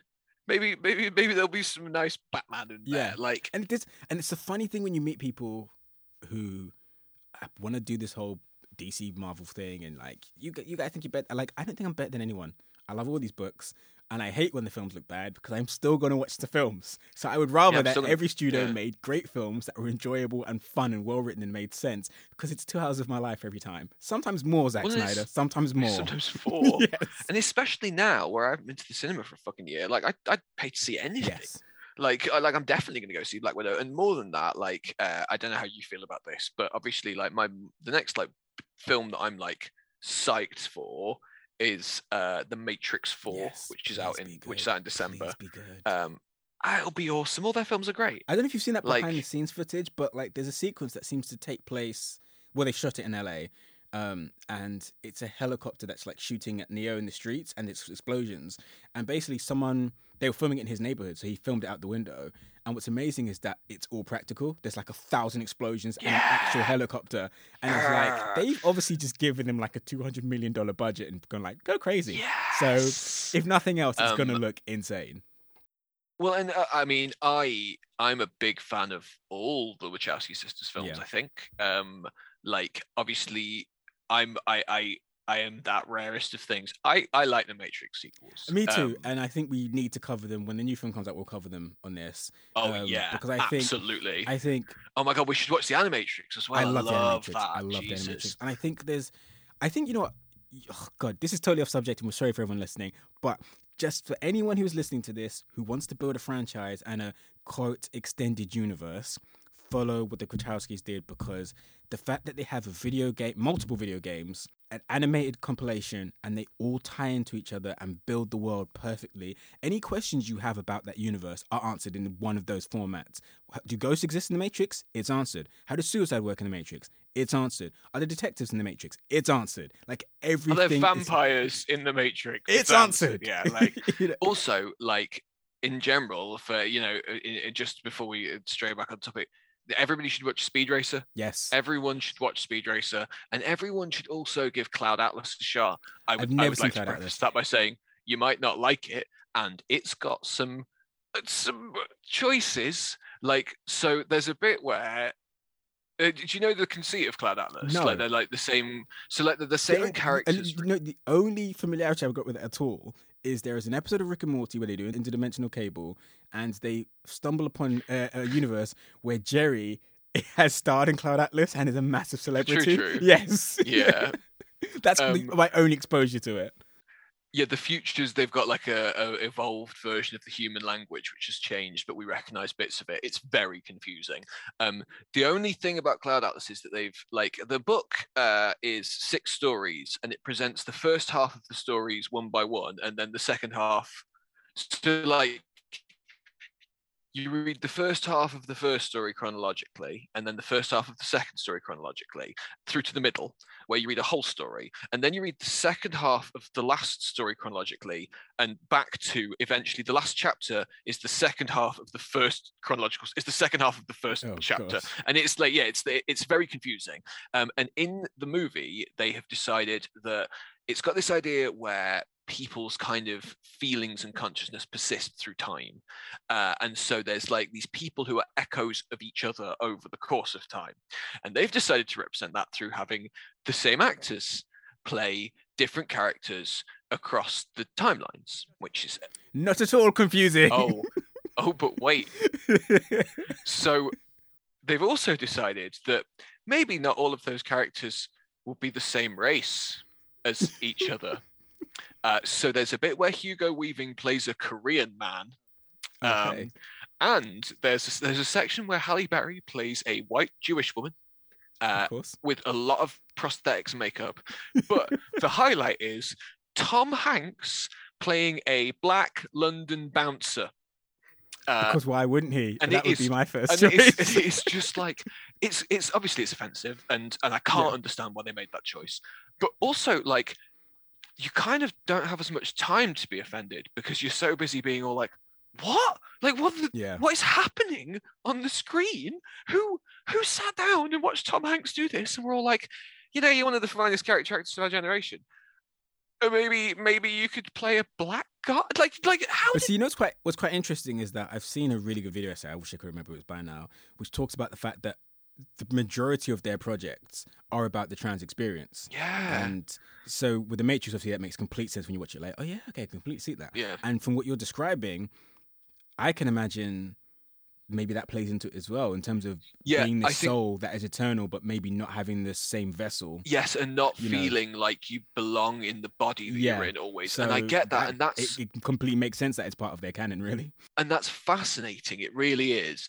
But like, I feel like you could do it without any blackface. Do you know what I mean? Like, and also it came out in like 2010 or something. Like, it's way too recent to be doing that. Do you know what I mean? Like, but like all of their films, it fails in places, but it is a spectacular failure. And I mean, the thing that you can say about them, I think, more than any other recent creator, is they really swing. They really go for it. Yeah, and you look at Speed Racer, it's one of the most gorgeous, insane-looking films, and it's just joyous. It's a film all about finding what you love and doing what you love, and how much freer you can feel when you like are your true self. Yeah. And there's very few creators who kind of take those chances and do things like that. Well, and I think that like one of the things that I'm always looking for in me, I think one of the reasons why the MCU started to grate on me, like there's a level at which, like, if you went back to like 10-year-old me, or even like 20-year-old me when we met and we worked at the comic book shop, I cannot imagine that I would ever believe that there would be enough superhero movies for me. Do you know what I mean? Like, there's the level at which I feel kind of guilty that I'm not appreciating that we finally got 100 I have the Marvel same thing, movies. but then I think one thing you hit the nail on the head on is, we've always been into comics, and the thing that comics has got right that so far Hollywood adaptations haven't is if you get bored of Saturday Morning Spider-Man, there is a dark Deadpool comic, or there is a weird mystical thing, or a super scientific weird like. There are different avenues you can take these characters and way different stories you can tell in different genre adaptations. And the problem with the Marvel universe, and to a lesser extent the DC universe, is they found that formula that makes money and they're just going to copy and paste it for the next 10 years. And it's like, give us something else. You can do so much more with these characters. It's why I'm sad that they removed the Netflix series and they never really made them part of the canon, because like I remember reading Alias for the first time, which is the comic book that Jessica Jones is from in Marvel, and she like blew my mind in terms of like what could be happening. Like it was this comic book that was all like, but what if one of the superheroes decided they wanted to get a regular job? And that idea to me is absolutely fascinating. It really is. And Jessica Jones as a character in the comic books and in the Netflix series is very grounded to a real world where sure, she's got some superpowers, and sure, maybe her, psychically rapey ex-boyfriend is scary, but like there's something very real about that world that she lives in.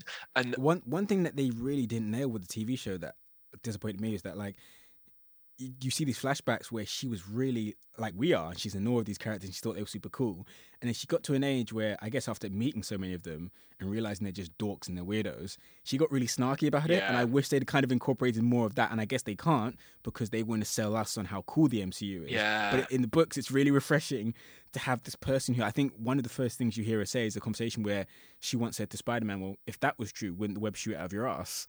And he just blushed. It's like, she's over it. She doesn't think these guys are cool. She thinks they're pretentious. She thinks they're full of themselves.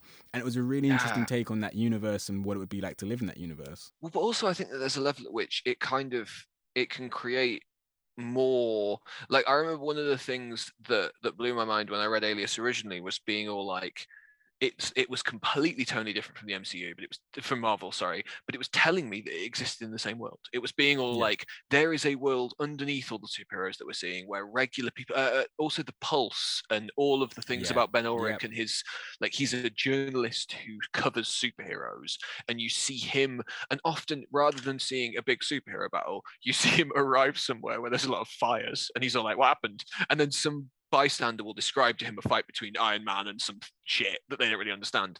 And like Alex Ross's Marvels, which is just about like how actually terrifying it would be to have to watch these giants battle each other. How genuinely horrific it would be for the regular humans. One of the reporters loses an eye as a the byproduct of being too close to one of these fights.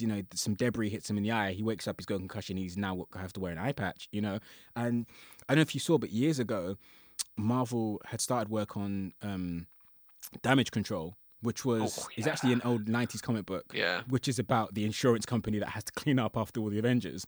And it's hinted at in the very first scene of Homecoming. Yes, because it's the company that Vulture works. No, it's they the company take that over. Steals Vulture's job. Yes.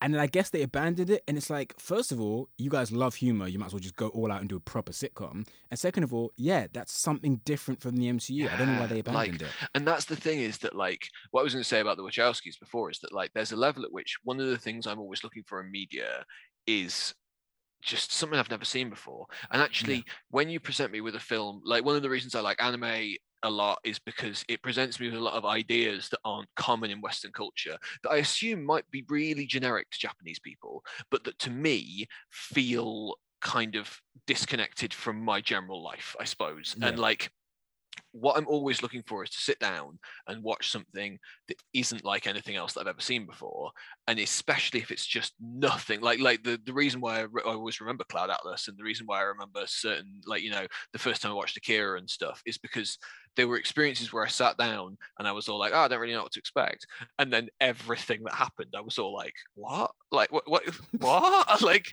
and that I think is, and I understand that for a general audience, and that for a lot of people, I think watching something and then being all like, I don't understand what the fuck that was, is not a desirable experience. It is, but it's funny because one of the criticisms I hear, lobbied against the Matrix a lot, is the architects explanation makes no sense. It makes perfect perfect sense. I think people didn't want to hear it because they wanted Neo to be punching stuff. Yeah. But it's brilliant. And what's even more brilliant is that he goes through that long-winded explanation and Neo still does the thing he told him not to do. Yeah. I love that. Well, what I really like about The Matrix Reloaded is that it does make sense. But I did watch it like 3 times before I was fully like, okay, cool, I got you. And I think that like, I understand as well that maybe other people don't want to watch a film where they're all like, where it finishes and they're all like, I'm putting that on again, and then like, you know, starting over from scratch and giving it another shot. But like, I think that like I really crave media that isn't like we've been watching, me and Beth have been watching a lot of movies, and I've been trying to just, both of us have agreed that what we're going to do is, instead of spending 40 minutes on Netflix being all like this, I'm not sure about that, put it on the list. This, I don't know if I feel like that now. Because then what happens is that at some point, then we're all like, it's a bit late to watch a film, though, isn't it? And we've just watched like 30 trailers. So we've both been trying to go, yes, that, whatever. Let's just watch that. Yeah. And Beth wanted to watch a lot of films that she watched when she was younger, because she was feeling nostalgic about them. And the majority of them were romantic comedies, many of which featured Sandra Bullock. And I am not. I'm not. I wasn't. I'm going to say I wasn't a big Sandra Bullock fan. I got to say she's winning me over. You've been converted. Yeah. But like, I think that also what was really interesting was that we watched these romantic comedies, and it's not a genre that I'm really familiar with. And actually, it's really interesting watching it and spying. Yeah, all romantic comedies end with a crane shot pulling away from 2 people kissing to show the surrounding area where they're kissing. And like, have you ever seen The Breakup? No. I'll put it on the list though. Put it on the list because, in fact, it's. Maybe Patrick and I would just talk about this woman, not on this, because it's not related to anything. But it does. It's one of those good films that, for a lot of the time, you're like, "Yep, this is ticking all the tropes," and then it kind of goes sideways in a very interesting way. Yeah. We watched a film called Forces of Nature with Ben Affleck and Sandra Bullock that just didn't go where I was expecting. And again, I really like that when I'm watching something, and that's my concern with Loki, and with Falcon and the Winter Soldier, like. They turned in the first episode and they were like, what if Sam had to get a bank loan? What if Bucky was having therapy? And I was all like, oh yeah. What if those things were happening? And it felt like that Alias kind of, that grounded real world stuff. And then it very quickly just veered away from that into boring superhero punching. I'm hoping with Loki, there'll maybe a bit more freedom because we know. And they've established it in that first episode, and fingers crossed they don't go back on it. But they've established he can't go back. Yeah. So I guess if you have the freedom where, so for a lot of people that don't know that are listening to us, Stan Lee used to have this. It was not quite an order, but it was a philosophy called the illusion of change, which is that for 6 months, Spider-Man can break up with Mary Jane, or he'll become a man spider, or whatever. But by he'll Christmas, be replaced by a clone. Or he'll be replaced by a clone. But by Christmas, when it's time to sell toys, he will be Peter Parker again. Because that's the status quo. And so in Marvel's got like these 3 or 4 year cycles where stuff is crazy and Cap is not Cap anymore. You know, Sam is Cap now, or Bucky's Cap, or Punisher's Cap. But by the end of that 4 year cycle, Steve Rogers will be Cap again. Yeah. Peter Parker will be Spider-Man again. And the sad thing about the MCU is they have adopted that. And the funny thing is, the MCU should really be the one that breaks that because they can't. They can't. Because Chris Hemsworth is going to die one day. Well, and people will retire. They can't go back to a status quo where Robert Downey Jr. is Tony Stark, is Iron Man. Do you know what I mean? They can't do that. Even if they wanted to do that, he would have to be old Iron Man. He can't be they can't, because in the comics, very much like Peter, no matter what happens, every couple of years, he's 30 and he's a photographer for the Daily Bugle and he's married to Mary Jane and he's Spider-Man. And and they can't do that. Well, I guess they could recast. Which I would But it would be a shame. I think this is an opportunity to really change something. I mean, one of the biggest disappointments for me, and it made people laugh that this disappointed me so much, but was for Thor to have that horrific battle where he gets his eye gouged out, and then 2 films later, oh hey, I have a robotic eye that will fit inside your head perfectly. Rocket just gives him that eye, and he's like, my eye gives him an eye, and it's like nothing happened. It was one of the most traumatic events of his life. It, really added to his growth in this loss of this guy who keeps suffering. but it's fine because I have an eye in my pocket. Yeah. It's just, I don't know. I think this is, Well, they've it's got also- a chance to really take chances. And the sad thing is, like, they've seen already. Look at Logan. People respond to these. They respond to films with stakes. They respond to that character growth. They respond to their heroes being damaged and tested and losing in everything. Like, danger. Yeah. and in danger. Everyone, like, people love that film. People Yes. that never watch comic book films rave about that film. There was Oscars hype for it when it came out. You could do the same for your characters. They don't have to be R-rated. They don't have to swear. But I should feel something has changed. I Yeah. should feel something has changed. I should feel they have grown or learned something or affected the people around them. And I should feel in a moment that moment is going to have consequences. This is the thing that, you know, up until they blew it, resonated so well with people about Game of Thrones. Yeah. Jamie was arrogant and he never goes comeuppance until he lost his hand. And it's like, wait, anything can happen. Yeah, and he's a different person after that. And that's the thing, He's is a that different person after that. like Thor, it's not just the eye. What really bothers me is that the whole arc of Ragnarok is about him losing Mjolnir, and then Odin's all like, the power is inside you, and he's got badass like electric powers. And then in Infinity War, he's all like, I must build myself another metal hitting weapon. And then he gets the original back anyway. Yes, yeah, and then in the end game, they can't even commit to his stupid axe. They're all like, well, what if he also had the hammer, right? Like, and it's just like, and it feels to me like actually there, when what they wanted to do was that they had already planned that they were going to have a Captain America has hammer scene, and they were all like, but hammer's been That's destroyed. it, because the thing is, like, you know what would really have given that scene some weight was if he'd have caught it back and been like, yes, I'm still worthy, and then left it on the ground. yeah, I didn't need it. Because all you needed to know is he's worthy. Yeah. Because the thing that always bugs me about that scene is, you know, you want to talk about branching timelines. There's a Thor that has no hammer. It Well, just got ripped from his hand. Cap. And when he went to get it, he wasn't there. Now Cap takes it when he Oh, puts it takes back, it yeah. when he goes to return everything, right? So Well remembered. he puts it back at the same time that he puts the stones back. But I well remembered. it's just like, it's all a bit like, I don't know.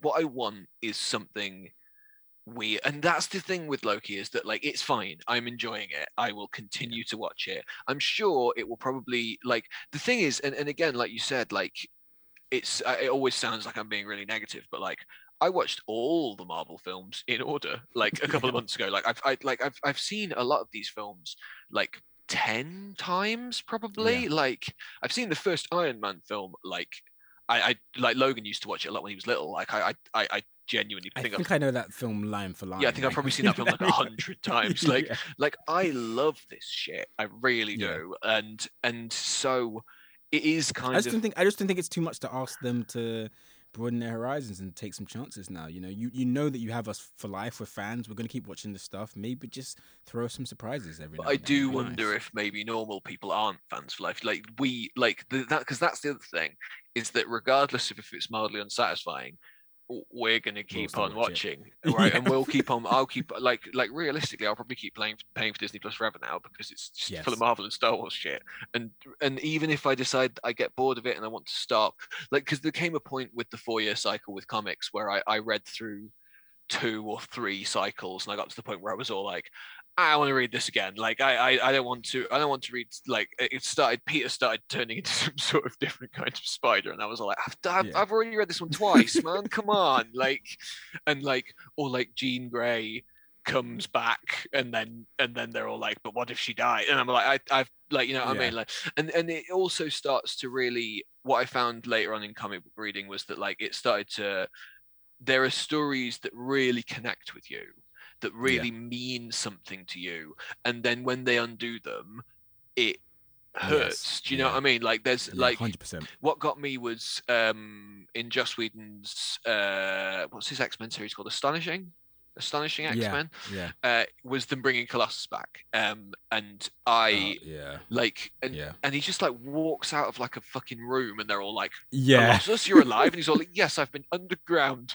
and like, there's just like, they've not even tried, but like, his death. They did the same thing with Nightcrawler recently, and it was like a really impactful death. Yeah. And then it just wasn't. He'd been hanging out with some pirates in the Netherworld for a bit, but now he's back in New York. Yeah, like, nothing happened. Colossus's death to the Legacy virus, which is a 90s stomach comic book story. So, like, yeah, for people who aren't familiar with this, the Legacy virus was mutant AIDS.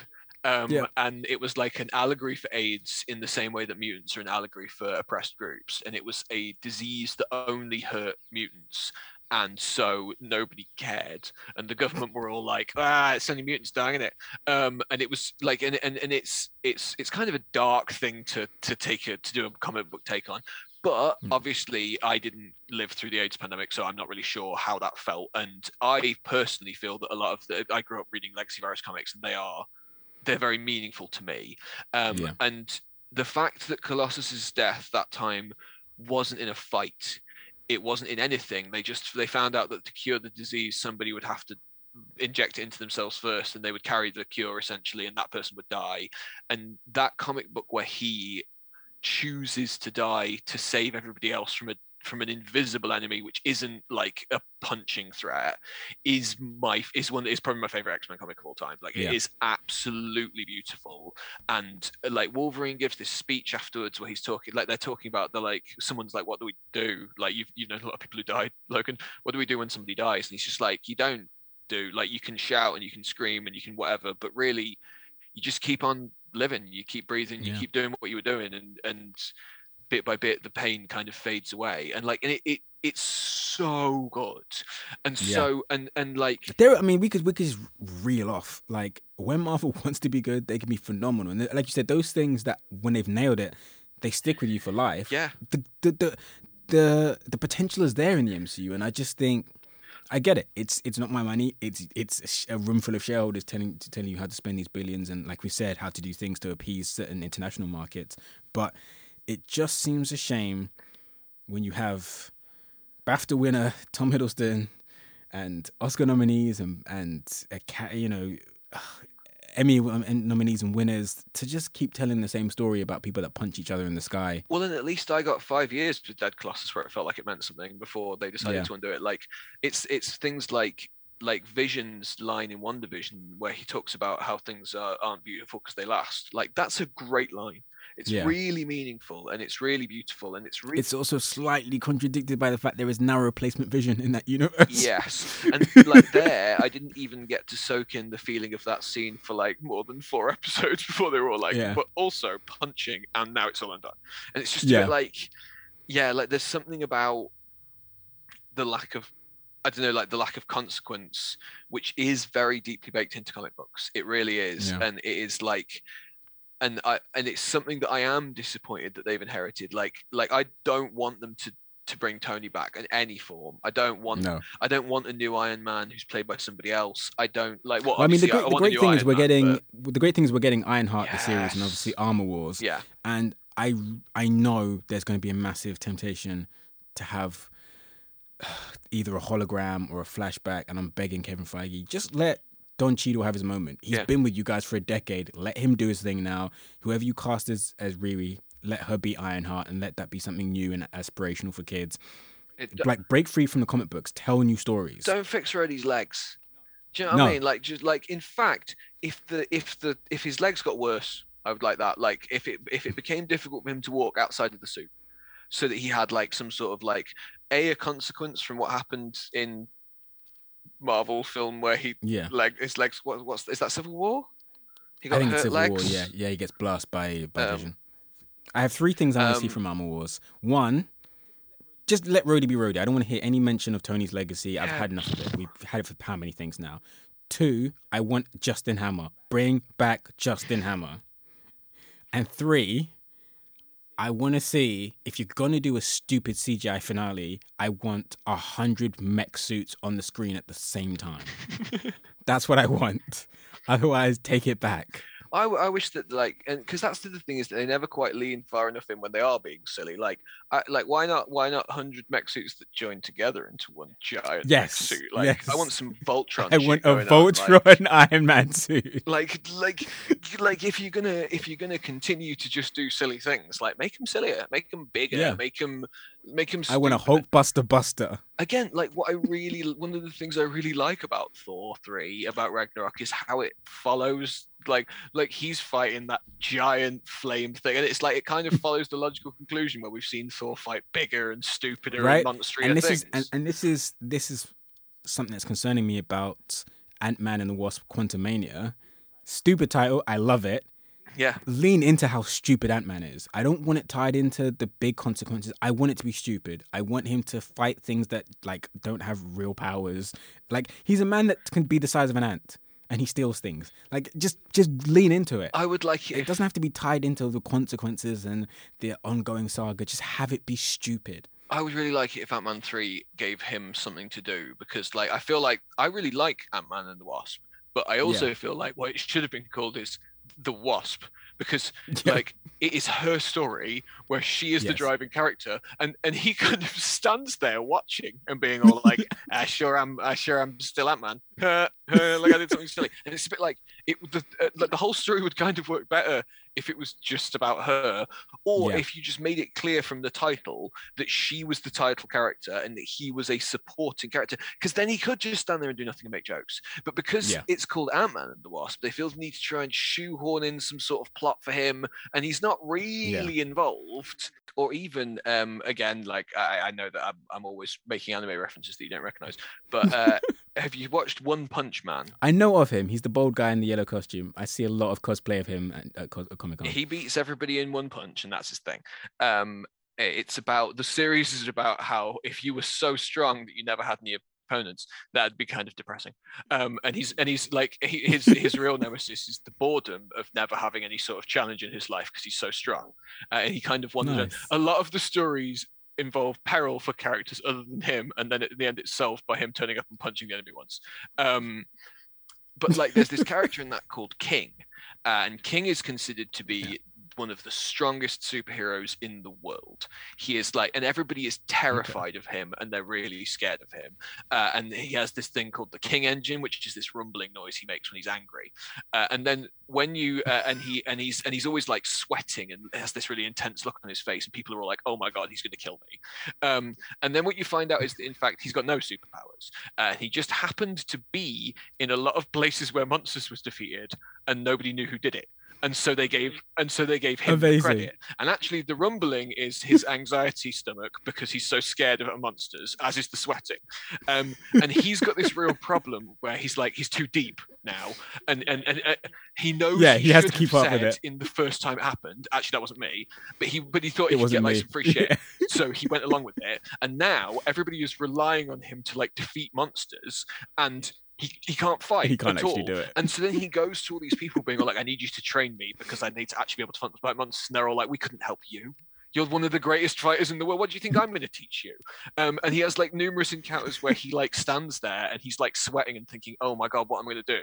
And the monster is all like, I can't do this, and runs away. And he like, amazing. And he's rubbish, but he like, and I gotta say again, like one of the things I really like about One Punch Man is that it's got this kind of like knowing inversion of tropes all the time. Like there's the weak hero, he's called Moomin Rider, and he tries his best. And he's not got great powers, but he's got a lot of heart. And so what happens is that he gets really, really horribly injured because he doesn't have great powers. And so he'll turn up and he'll be all like, what's really important is believing in yourself. And then he'll just get beaten really horribly and end up in hospital. And it happens over and over again. And he never gives up on himself. And he's got this, but believing in himself doesn't mean anything because his power is having a bike. And so he's really, really weak compared to everybody else. And like, it takes all these tropes that you recognize not just from manga but from superheroes in general, and it kind of inverts them repeatedly. And like I think that there's loads of room, and maybe Deadpool 3 will be what we get, that like, because in fairness Deadpool is kind of an inversion of what we expect from X-Men, and I think that's one of the reasons it's very refreshing, and to an extent Logan is as well. And I think there's real room in the MCU for something that plays with our expectations, 100%. Which says, hey, it's going to be this kind of, and I thought that was what WandaVision was going to be like, but instead it was the opposite, where it showed me something weird and interesting, and then was all like, but what if secretly it was superheroes punching each other in a boring CGI fight? And I was like, no. Like, I wish that in the last episode of WandaVision, instead of them having a fight and then the two visions talking, they just talked. Like I could just do without the stupid CGI fight. Like just have a so conversation. we were talking about Doctor Strange earlier, and the one thing I really do like about that film is the Yeah, Mama it's time loop. so cool. I yeah, really like that. Instead of two people just punching each other, he just replays that sequence over again until he psychologically breaks his enemy. And he just I love dies it. over and over again, and then it just doesn't matter. And eventually he's all like, "What are you gonna do? Stay here killing me forever?" And yeah, like what I love about that idea is that ending is that he solves that problem through outwitting his enemy and through wearing them down, psychologically, because his enemy is an alien monster thing, a cloud of CGI, too powerful to be defeated by just punching. And actually the MCU always kind of stops one, they're like, Thanos is the greatest power in the world. He's so powerful he can punch the Hulk, and you're all like, cool. And then they're all like, but maybe Thor could kill him with a big axe to the chest. And but not if he's got his magic glove on. If he's got his magic glove on, he's basically invincible. And then you have that bit at the start of Endgame where he's all like, "I had to destroy my magic glove because it made me too powerful plot-wise, and then this wouldn't have worked." It's a bit I feel like the writing, but I feel like they've got these ideas for certain sequences or certain character interactions, and then they work backwards from there to how they got there, rather than going, well, what have we got? We've got this character who's in this place. Where could we go from here? Because it's definitely going to lead somewhere that isn't as Marvel formula, and that's the problem, is that they need to bring it back. It's like the frequency with which films end with people being all like, "I am definitely going to change my whole life," and then the next one starts and Tony's all like, "But I'm Iron Man again," and there's a certain, again, we've said this before, but one of the reasons I really like the Captain America trilogy is because there's a logical line. Steve believes in the government, but then he wakes up in the future, and as it turns out, the government's kind of shitty now. It probably always was, but he couldn't see it because he was younger and more naive. And then he discovers that the government are bad and that they're spying on people and that it's awful. So in the third one, he's like a criminal who doesn't want to work for the government anymore. And it's not revolutionary. It's literally just taking where he was at the end of the last film and following it through in some way. Yeah, a logical way. And I think that's kind of what a lot of it is missing for me, is that it doesn't really feel like it's concerned with what would happen to that character next. It feels like it's Okay, so we're going to wrap this up with what you would like to see, what you think is actually going to happen. So what I think is actually going to happen is that there's going to be an evil Loki who is in charge of something, and then at the end, 3 Lokis are going to kind of hit each other a lot. And there'll be some quips where they're all like, "Whoa, what a crazy scenario with 3 Lokis." What I would like to happen would be for it to go, I would like Owen Wilson's character and Loki to be stranded somewhere and go through a deep emotional turmoil where they only have each other. I'd like them to be trapped somewhere in time and not be able to escape. And for the TVA stuff to become largely irrelevant to the plot, and for Owen Wilson and him to have to just talk to each other. I like that. What's that? I agree with you mostly. I think Marvel never knows how to drop hints without paying something off. So at some point we will see Mobius on a jet ski. I think the leaders of the TVA thing is just suspicious and weird, and that woman is hiding something, so that's going to be revealed. I do think you're right. I think this Loki we've been introduced to as the antagonist, I think that's a distraction, and there is going to be another Loki who's behind everything, or even fooling her into thinking she's in charge of everything, but she's not. What I would like to see, I'm kind of annoyed that it's so plot heavy so early on, because I did just kind of want 7 episodes of wackiness before it got serious. I wanted to just see 100 different variants. I want to see Disco Loki, and I want to see Abominable Snowman Loki, and I want to see Loki who shot JFK. I want all those Lokis. No, but I it don't feels think we're like gonna get all those Lokis. I think we might get a Loki with a party hat if we're lucky. Yeah, it feels like it feels like at the end of the last one they really kind of jettisoned the idea of him working with the TVA and pushed it back into him off on his own adventure and maybe them following him or something, and Well, because the thing is, I've seen a lot of people say, why did he run off? And I think if you look in the context of the episode, the black lady seems to think he was in on her getting attacked. So I think he realized, if I stay here, they're definitely going to arrest me or disintegrate me, maybe. And obviously, it seems like the female Loki deliberately left the portal open long enough for him to jump through. So.